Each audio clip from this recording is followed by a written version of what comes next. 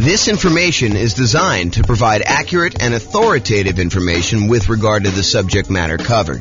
It is offered with the understanding that the presenters are not engaged in rendering legal, accounting, or other professional services. If legal advice or other expert advice is required, the services of a competent professional should be sought. Welcome to the Athens Real Estate Investing and Real Estate Financial Planning Podcast. Learn all about investing in real estate in Athens, Georgia, with a combination of real estate financial planning and modeling with numbers specific to Athens, plus syndicated, more generalized recordings of live and pre-recorded real estate investing classes. Not all of them specific to Athens. Be sure to stay tuned after the podcast for a message from our sponsors. Well, hello and welcome, everyone. I am James Orr, and today we've got a very special class. It is the impact of rapidly rising interest rates on real estate investors. It's going to be a new format for us. I'm trying a little shorter episodes to see how that goes. So hopefully you like the new format. So here's the backstory. I'm recording this in October of 2022, and what we're seeing right now is unprecedented rising interest rates.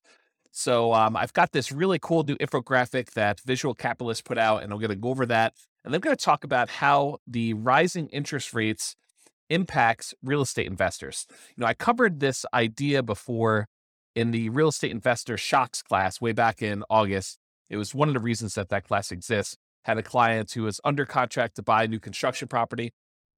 And while they were under contract to buy the new construction property, interest rates rose considerably. And it really changed how that property looked for them because they were unable to lock it in. Usually when you're buying new construction, it's harder to lock in interest rate unless you do some type of extended lock period, or the builder's got some type of extended lock period or some pre-established rate. But if you're trying to do it with a traditional mortgage broker, a lot of times it's more expensive to lock more than 60 days in advance. So they were floating their rate thinking, rates, might go back down a little bit between while they're having the house built and when they're actually going to close. And just the opposite happened. The rates jumped up very significantly while they were under contract to buy the property, almost to the point where they did not want to buy. And so I did a whole class on that type of shock and a lot of other shocks. And that's the Real Estate Investor Shocks class. That was back in August. You can go find that on the podcast. So we've seen interest rates going up at a rate that is unprecedented, and I'll show you some graphics about that here in a second. And one of the things that the question is does this impact real estate investors, and how does it impact them? And so we're going to start a conversation about that. I think this is much more than a single episode topic. I think that we're going to talk about what happens to real estate investors as interest rates rise as part of a theme moving forward. And so there'll be a bunch of other kind of classes and modeling and discussions on that topic, but this is kind of just us getting started. So, all right. So the chart that I have from Visual Capitalist goes over what's called the federal funds rates. It's basically what the banks use in order to loan money to each other overnight. So it's not mortgage interest rates that were shown specifically, although the federal funds rates is very closely related in many ways to what a mortgage interest rate would be. It's not the exact same number, but if the federal funds rates go up, then it tends to increase mortgage interest rates as well. And if the federal funds rates go down, then that tends to impact mortgage interest rates too. And so what the Fed does, it actually sets these rates, which is what banks charge each other to loan money overnight. And therefore, that impacts what the actual mortgage rates. So the Fed is actually impacting mortgage rates, but indirectly. So let's take a look at what the numbers are. So this is a zoomed in version of the Visual Capitalist new image that we have here. So you can kind of see what's going on, but I'll go over it. I'll tell you what's happening here. So this is 35 years of interest rate hikes. It kind of gives you a view of what happened over the last 35 years as far as the change in the effective federal funds rate put out by the Fed and how they changed. And so what they did is they picked the last, 1, 2, 3, 4, 5, 6. They picked the last 6 times that the Fed raised rates very aggressively. And they wanted to show you, this is over the last 35 years, and they wanted to show you how quickly they did it. So all the way back in 1988 to 89, rates went up 3.23 percentage points in about 1 year's time. So over the course of a year, they raised rates 3.23% percentage points. And that worked out to be about 0.23 percentage points per month. So that was sort of the rate that the rates were going up. And for those of you that can see the screen, if you're watching the video version of this instead of just the audio, you can see that that's this one right here.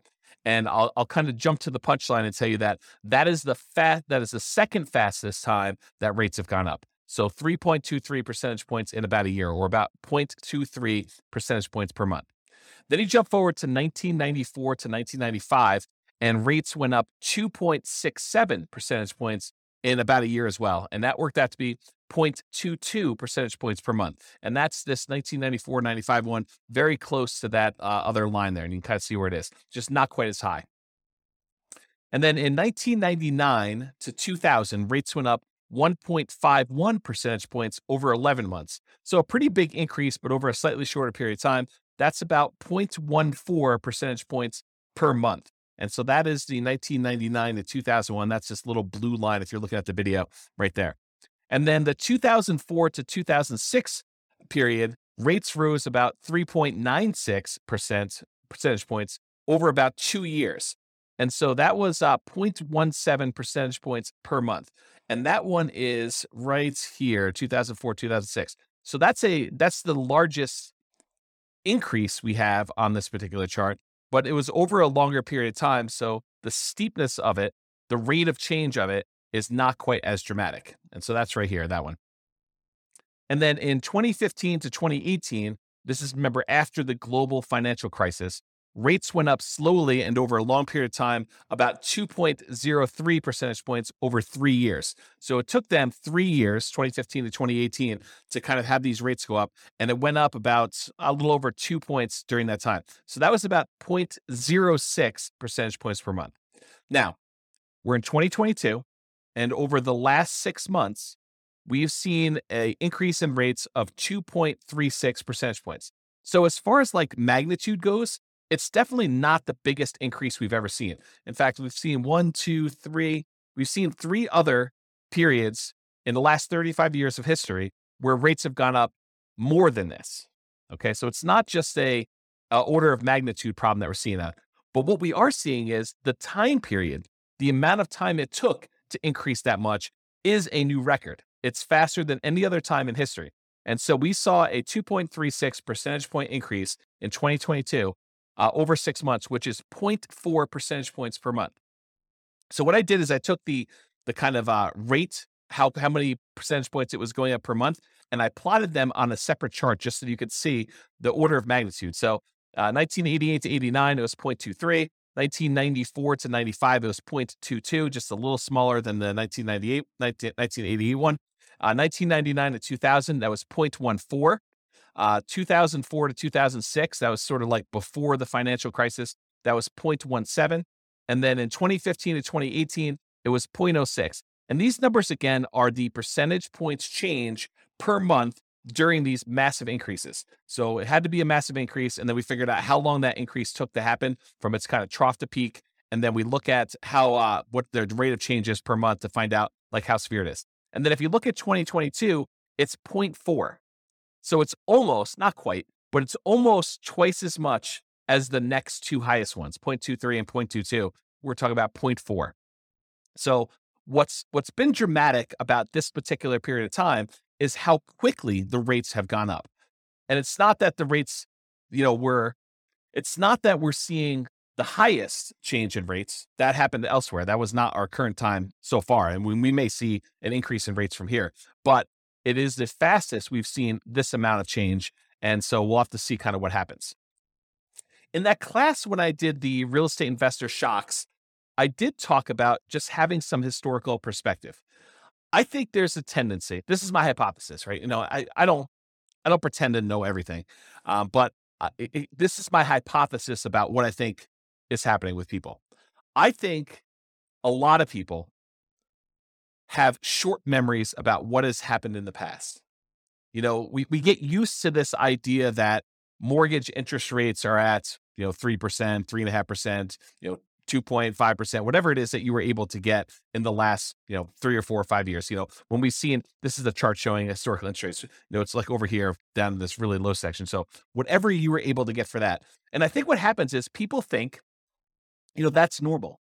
I should be able to get a 3% mortgage or a 4% mortgage or, maybe even a 5% mortgage. That seems like a reasonable number.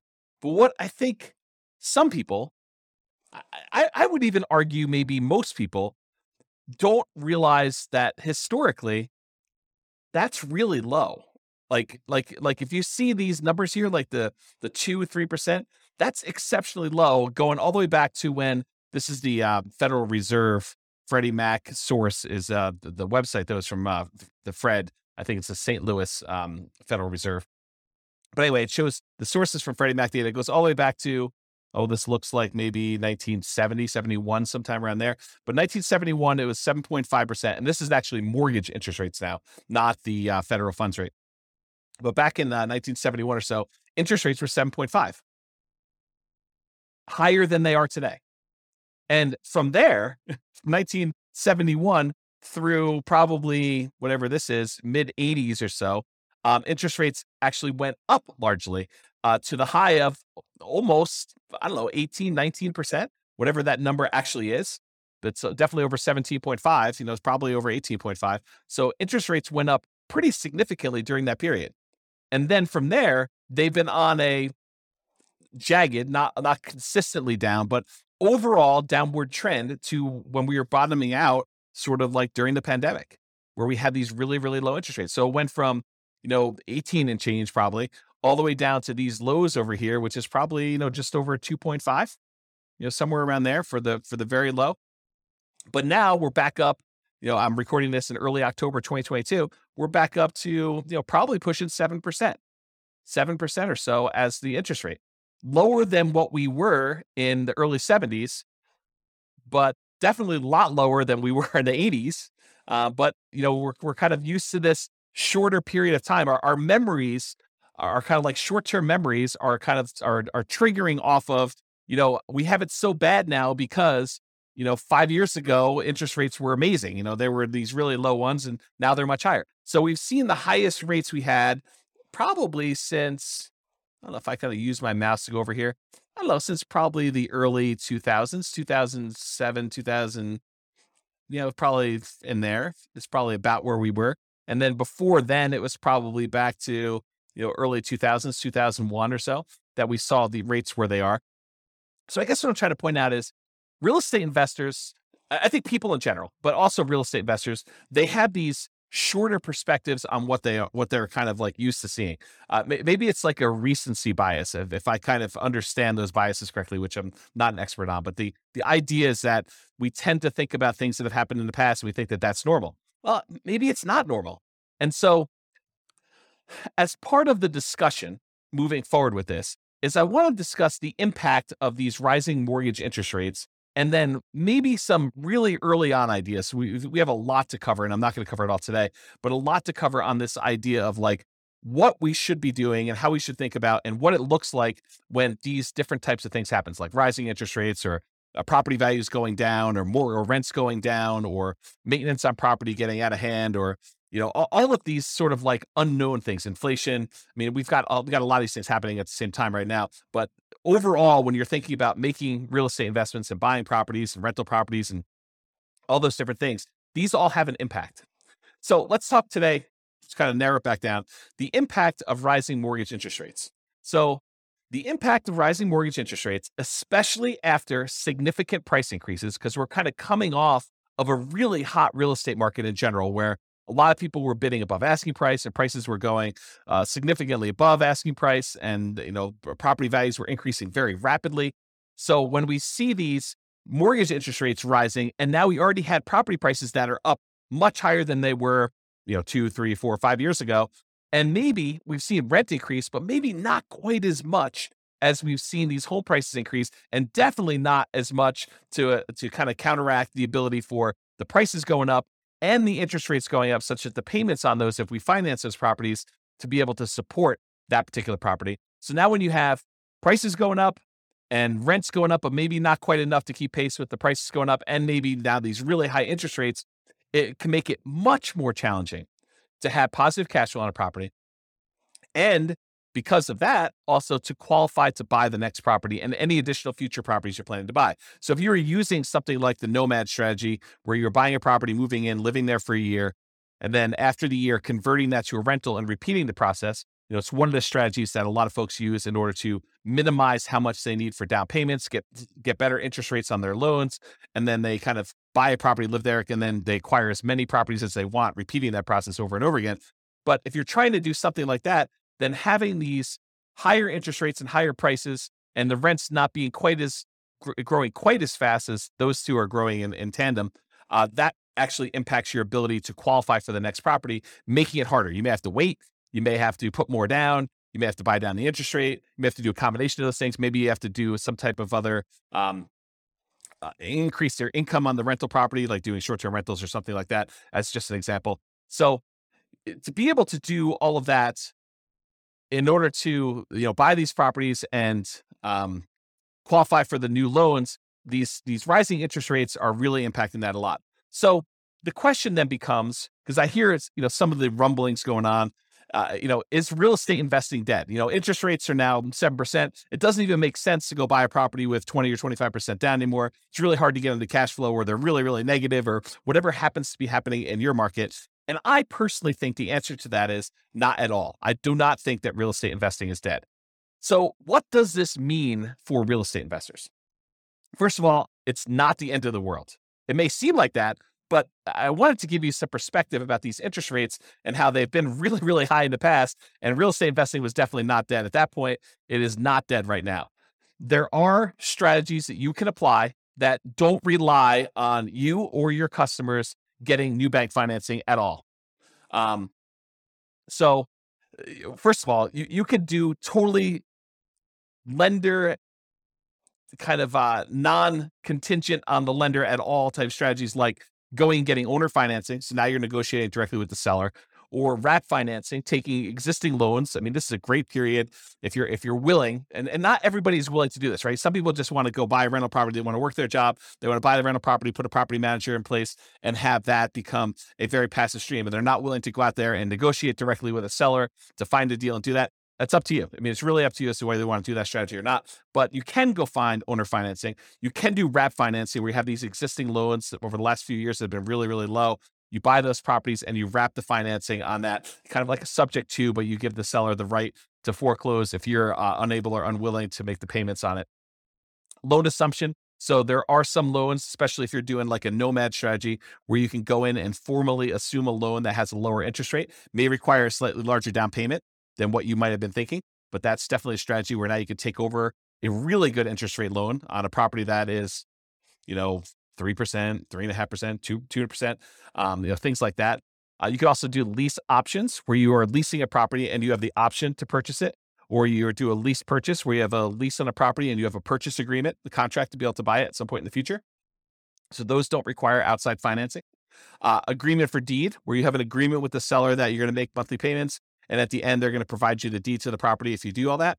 And then buying properties subject to the existing financing, where you leave the existing seller's loan in place.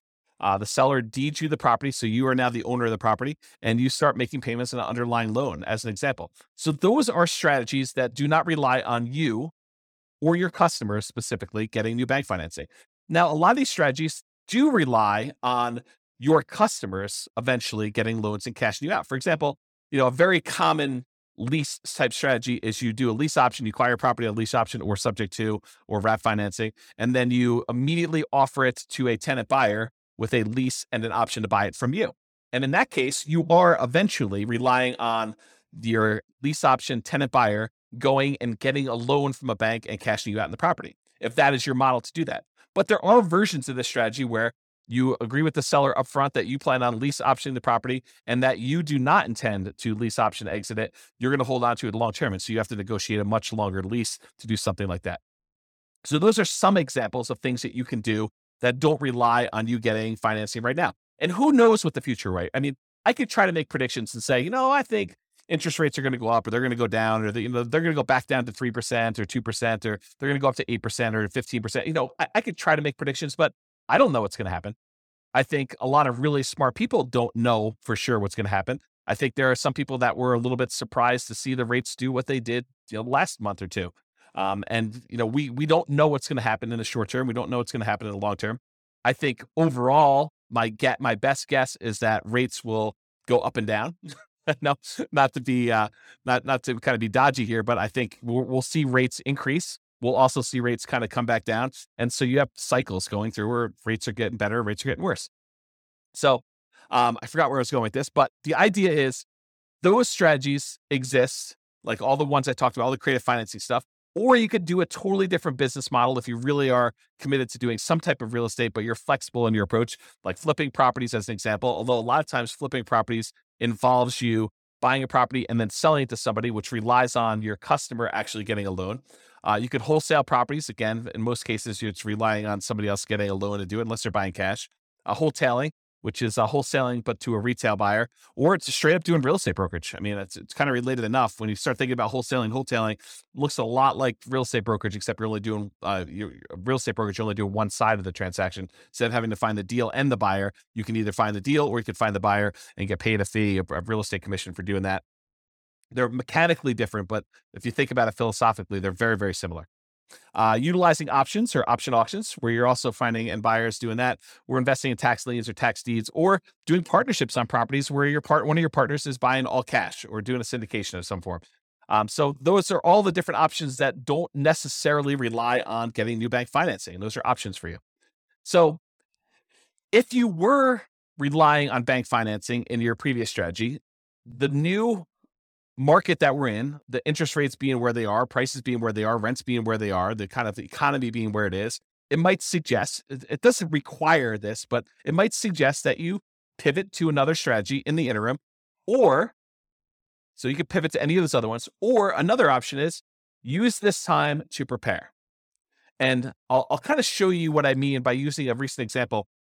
I just recorded a podcast episode earlier this week on Norm and Norma for the Real Estate Financial Planner podcast, where that's more like stories of people. And we kind of talk about their situation and we model what their situation looked like and how long it would take them to be financially independent and what their net worth looks like and how we measure risk and things like that.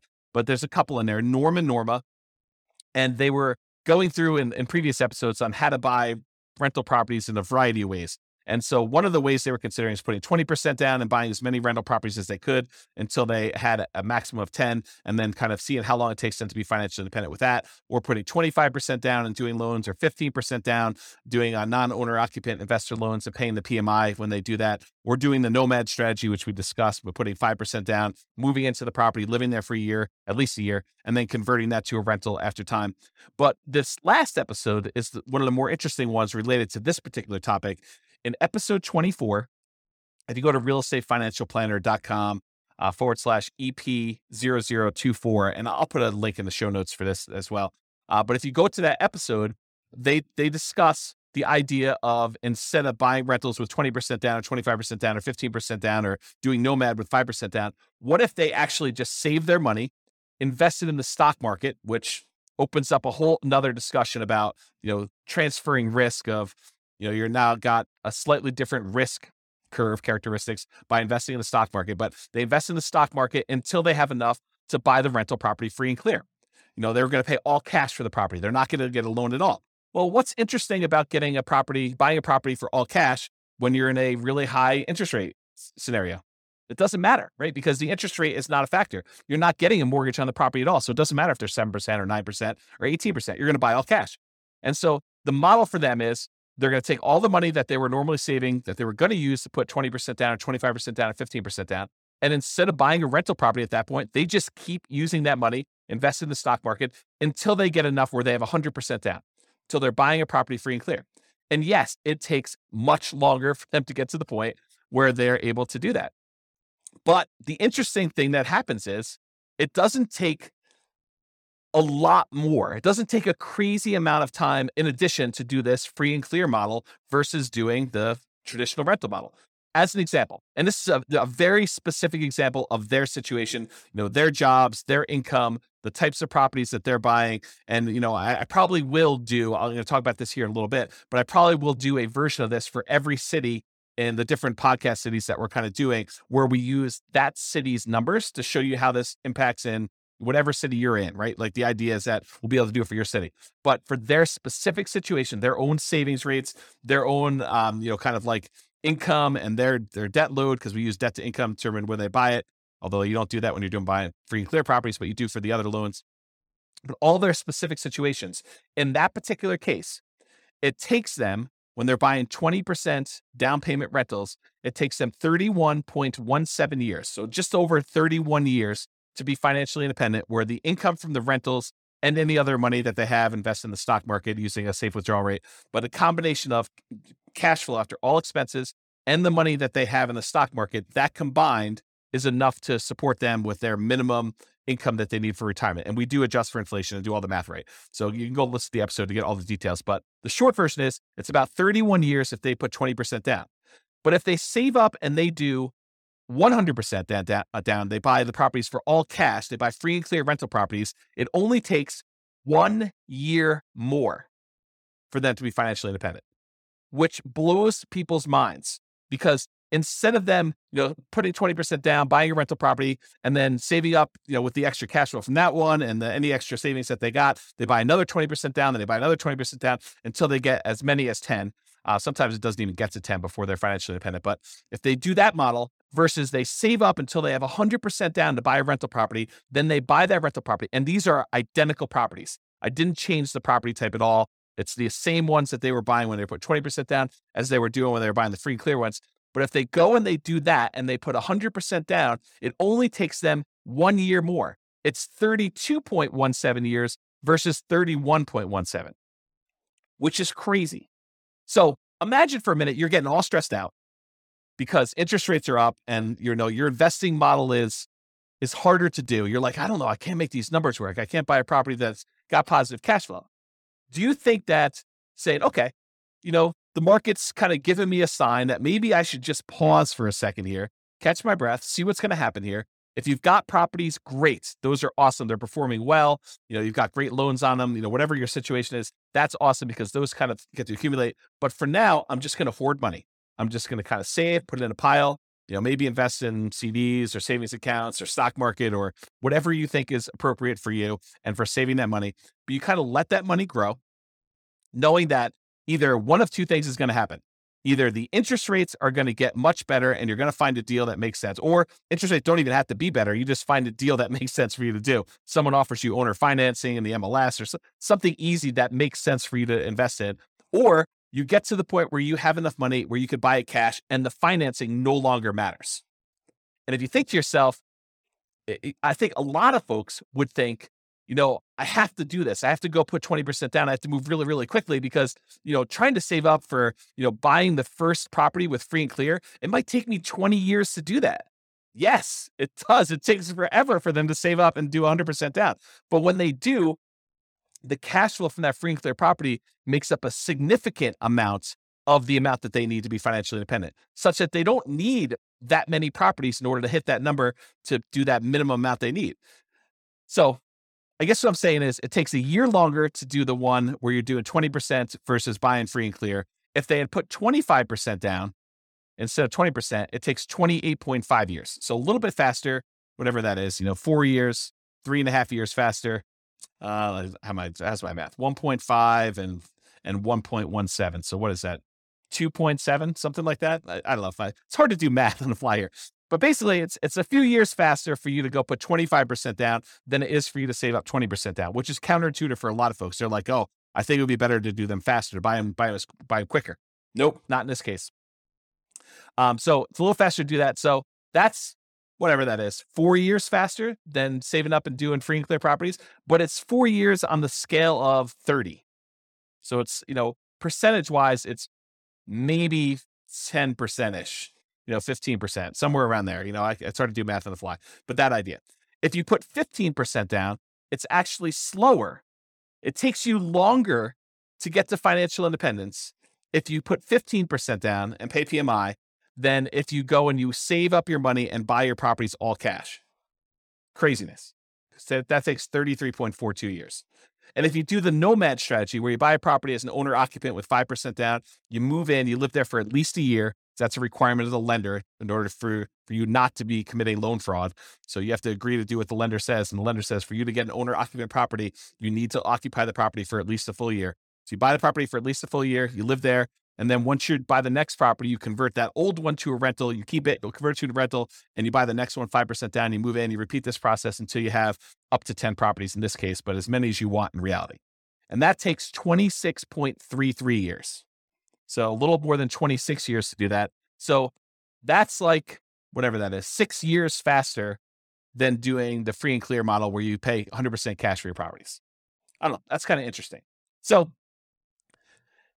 is real estate investing dead? Not really. I mean, even if you decided to forego it, like loans at all and saved up and bought, free and clear properties, I think it's completely reasonable for you to do that. Okay. So in a similar class to this discussion before, I've taught a class. Sorry, I had to grab a beverage there. So previously, this is probably about, it's probably about a year and a half ago now. I taught a class called Is Nomad Dead? It was a class for nomads that had been buying properties every year or so.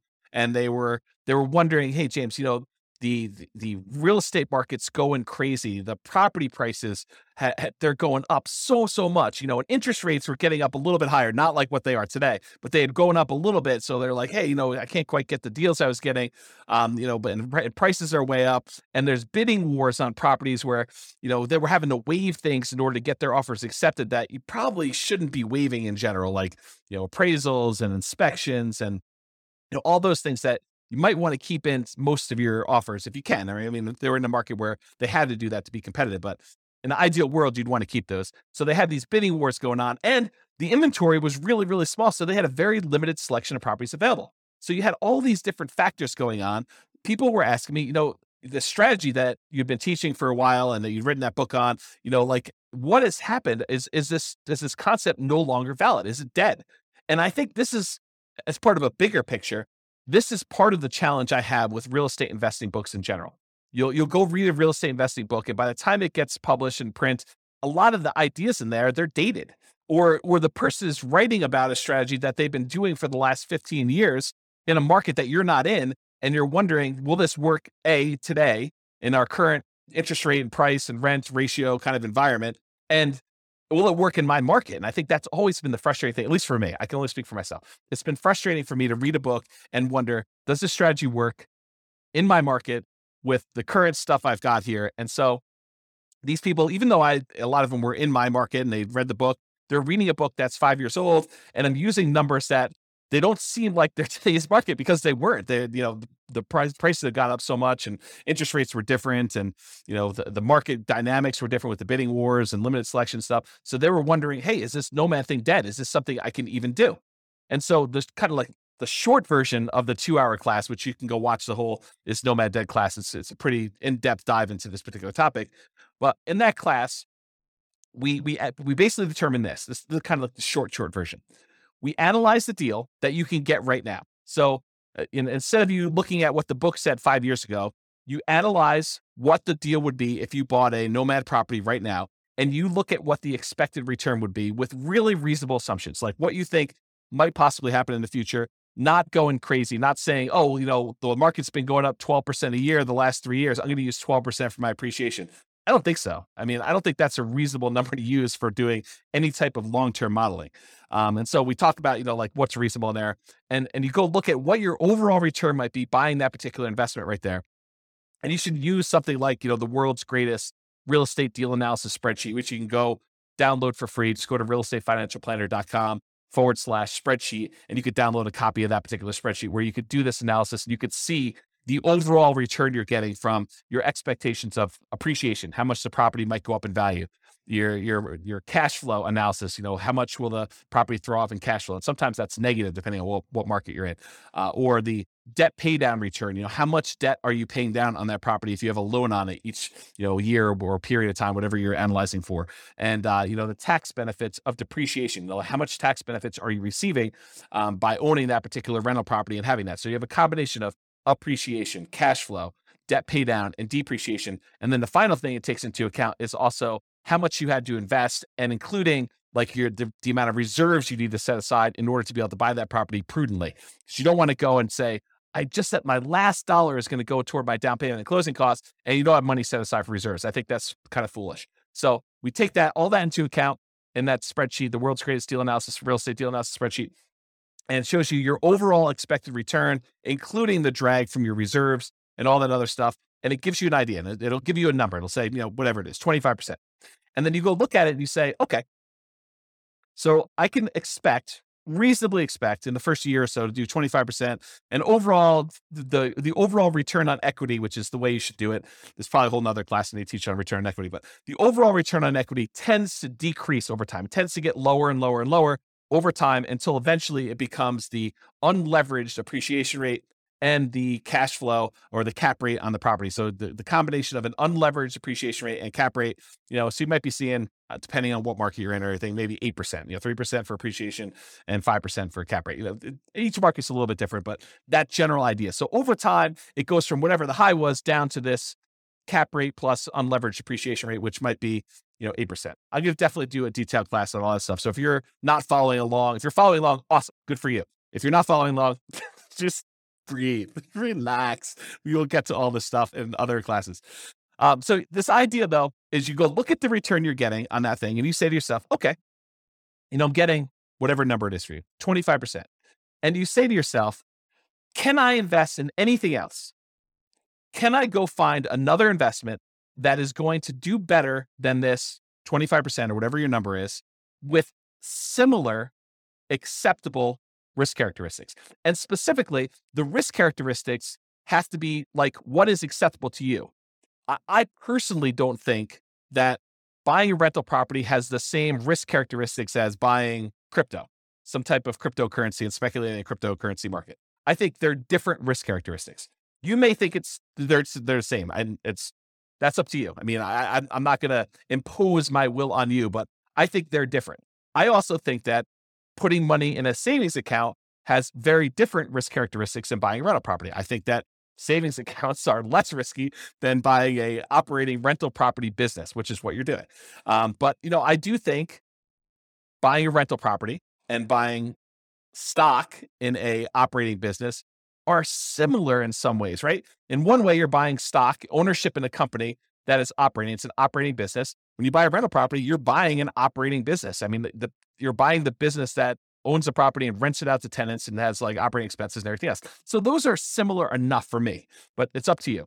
So the idea though is you look at the return you can get by buying a property right now, doing your analysis in that spreadsheet, seeing the number that you can get and saying, okay, with this particular number, is this something that I can go invest somewhere else and get this return or better? Because I'm not trying to tell you have to go buy rental properties. If you do your numbers and your numbers look really, really bad, and you can go buy something else where you can make 5, 10, 15, 20, 25%, whatever it is, 100% return on your money somewhere else, then you have to go make that decision. And I'm not suggesting you have to go buy the 25% rental property or whatever the number is for you and versus something else. I'm saying you look at it and you decide. You can't go compare it to what you could have made 5 years ago. You can't go read the old Nomad book and say, oh, but James, when you were buying those properties then, you were getting 80% return on your money. Okay, I was getting 80% back then. Today, the numbers are whatever they are, 30%. Does that mean you shouldn't do it because you can't get 80% anymore? I don't think so. I look at that and I say, okay, I'm getting 30% if I do this. Can I do 30? Can I get better than 30% somewhere else? And you make that decision. That's sort of what applies today, right? You go analyze a property, whether it's Nomad or not, you do the same thing. You go analyze a property and you ask yourself, can I do better than this somewhere else? Can I put my money to work in another investment that has similar acceptable risk characteristics to me that I can go invest in that, something else? Yeah. So, or maybe you have to change your investment strategy in order to find one that does have better than that.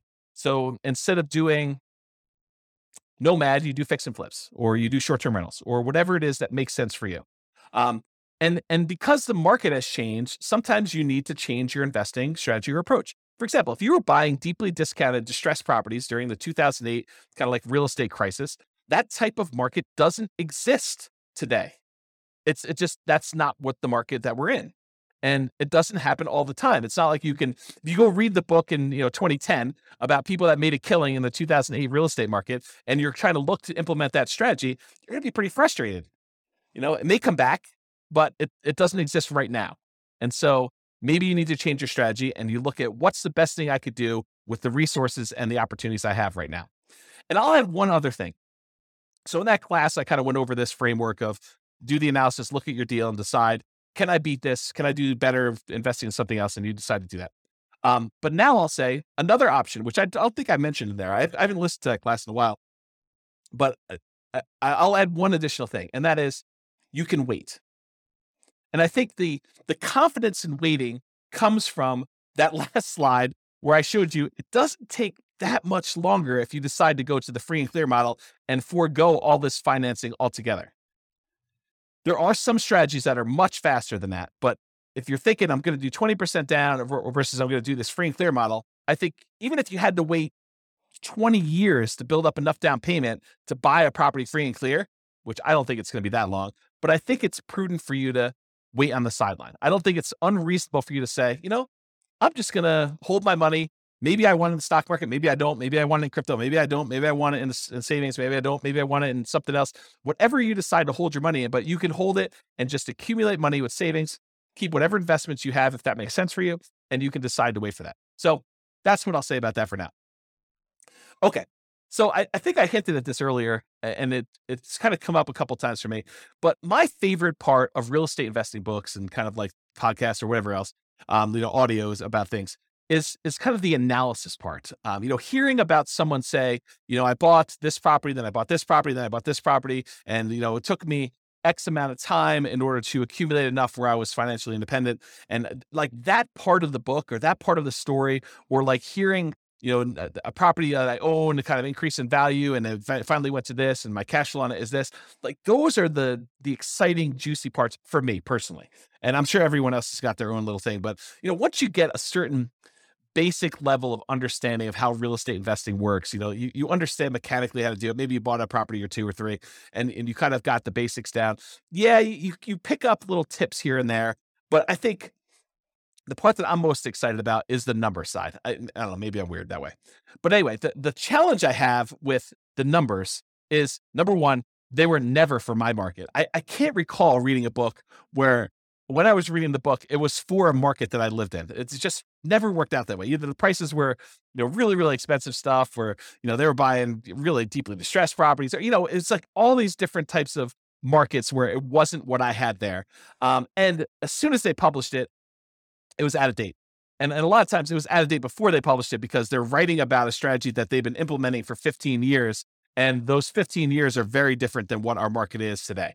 And so they were never for my market. They were almost instantly out of date. And so what I plan to do is I will plan to solve that problem for folks by doing city-specific podcasts. That's why there's all these different city-specific podcasts. The content is largely the same, except all the analysis that I do is city-specific. So no matter what city you're in, we will do analysis using your property prices, your rents, your taxes, your insurance, like all those numbers that are specific to your city. We will use those to do our modeling. So if we say someone's going to do Nomad, we'll do Nomad for your city. If someone's going to put 20% down, we'll do 20% down for your city, and we'll try to change the assumptions to be whatever they are for you. And I'll share the link to you. I'll show you where I am, and I'm moving in this direction. So I'm doing a lot more of it, and it's going to get a lot better over time. But right now you can see what we have. I'll put a link in the show notes. You can go look at it, and then just select your city from the list, and you'll be able to do it. Or I'll have the direct link in the specific podcast. So I just upgraded the Real Estate Financial Planner server to be able to do more of this analysis. I had to get a much bigger server to handle all the different analysis we're doing. So we're going to have 100 plus different models for each city. And so, you have 300 cities that starts getting really big with all the different data, and you want to be able to compare them and all that stuff. So, I got to work on the code to build all that. So it's going to take time. I've got like a leisurely pace, 20, 25 years or so, but it'll be a lot sooner than that for you to actually see some stuff. And there's a bunch of stuff done already. So it's not like you have to wait for all of it, but I got a long timeline for getting all this stuff done. There's no rush for me right now. It's sort of like a semi-relaxing sort of quasi-retirement sort of thing. So anyway, so you'll see all that. And the good news is if you go to your particular city and you're looking at the numbers, you're like, James is off his numbers. I mean, I don't know where he's getting these numbers from, but I live in this city and his numbers are really, really wrong. So if you go look at the numbers for your city and you feel like they're not correct, which is my very polite way of saying James is all hose. He's totally messed up on this, which is absolutely possible since I am not an expert at every real estate market. So if you go there and you find out your numbers are wrong, you have at least two options and to get them corrected. So number one, if they're wrong for everybody, if like my price point is off or my rents are really far off or something like that, just tell me, drop me an email, and I can go update them and rerun all the models. So our software allows me to go in there and I can just change the assumptions for whatever it is, and I'll rerun them all and they'll be correct for everybody. Now you can go and everyone can go and do that. If they're just wrong for what you can do, if you go there and you're like, oh, he's using average price or median price and I'm buying properties at this big discount, or I'm buying in a certain niche where my stuff is, 30% off or whatever you're able to do. Like you're special and you've got some magical power to be able to do something that not everybody can do. But it wouldn't be fair for me to change all those numbers just because you're able to do something miraculous, something exceptional. You can go ahead and copy the scenario into your own real estate financial planner account. Just change whatever it is that is different about you and what you can do and rerun it. And you'll be able to do all the changes and see exactly how it impacts you. So those are like the two solutions for you discovering that I don't know everything about every market, and hopefully that'll help you. So that's what you can do there. All right. So I went a lot longer than I expected to go. I was thinking to myself, this is probably 15 minutes. It's 45 minutes in. So I hope you've enjoyed this new formats. I will try to keep them shorter in the future. I'm aiming for sort of that 15 to 20 minute podcast length. My contact information is on here, and I'll put it in the show notes as well. And you can kind of reach out to me if you've got questions or need anything else. But I hope you enjoyed it. I hope that is helpful and more encouraging for you than this discouraging news and running deal analysis and seeing, frustrating numbers with your mortgage interest rate. And I'm not sure if the animals, if you probably can't see the cat and the dog, but they've decided to visit and meow, and the dog's not barking, he's taking a nap, but hopefully you guys did that. So anyway, I'm James Orr. Hope you enjoyed. I'll see you next time. Bye-bye for now. With home prices up, mortgage interest rates up, and rents up, but not quite enough to counteract the higher prices and interest rates, cash flow on rental properties in Athens is harder than ever. Book a call with the Real Estate Financial Planner to apply our proprietary 88 strategies to improve cash flow on your rentals. See the show notes for a link to schedule your call and improve your cash flow today. If you're a real estate agent, lender, or professional in Athens that wants to help our real estate investor listeners, consider reaching out to learn about collaboration opportunities with this podcast. We'd love to add more value to our listeners by having you assist our investors buy, sell, and finance their real estate investments. See the show notes to schedule a call to discuss collaboration opportunities.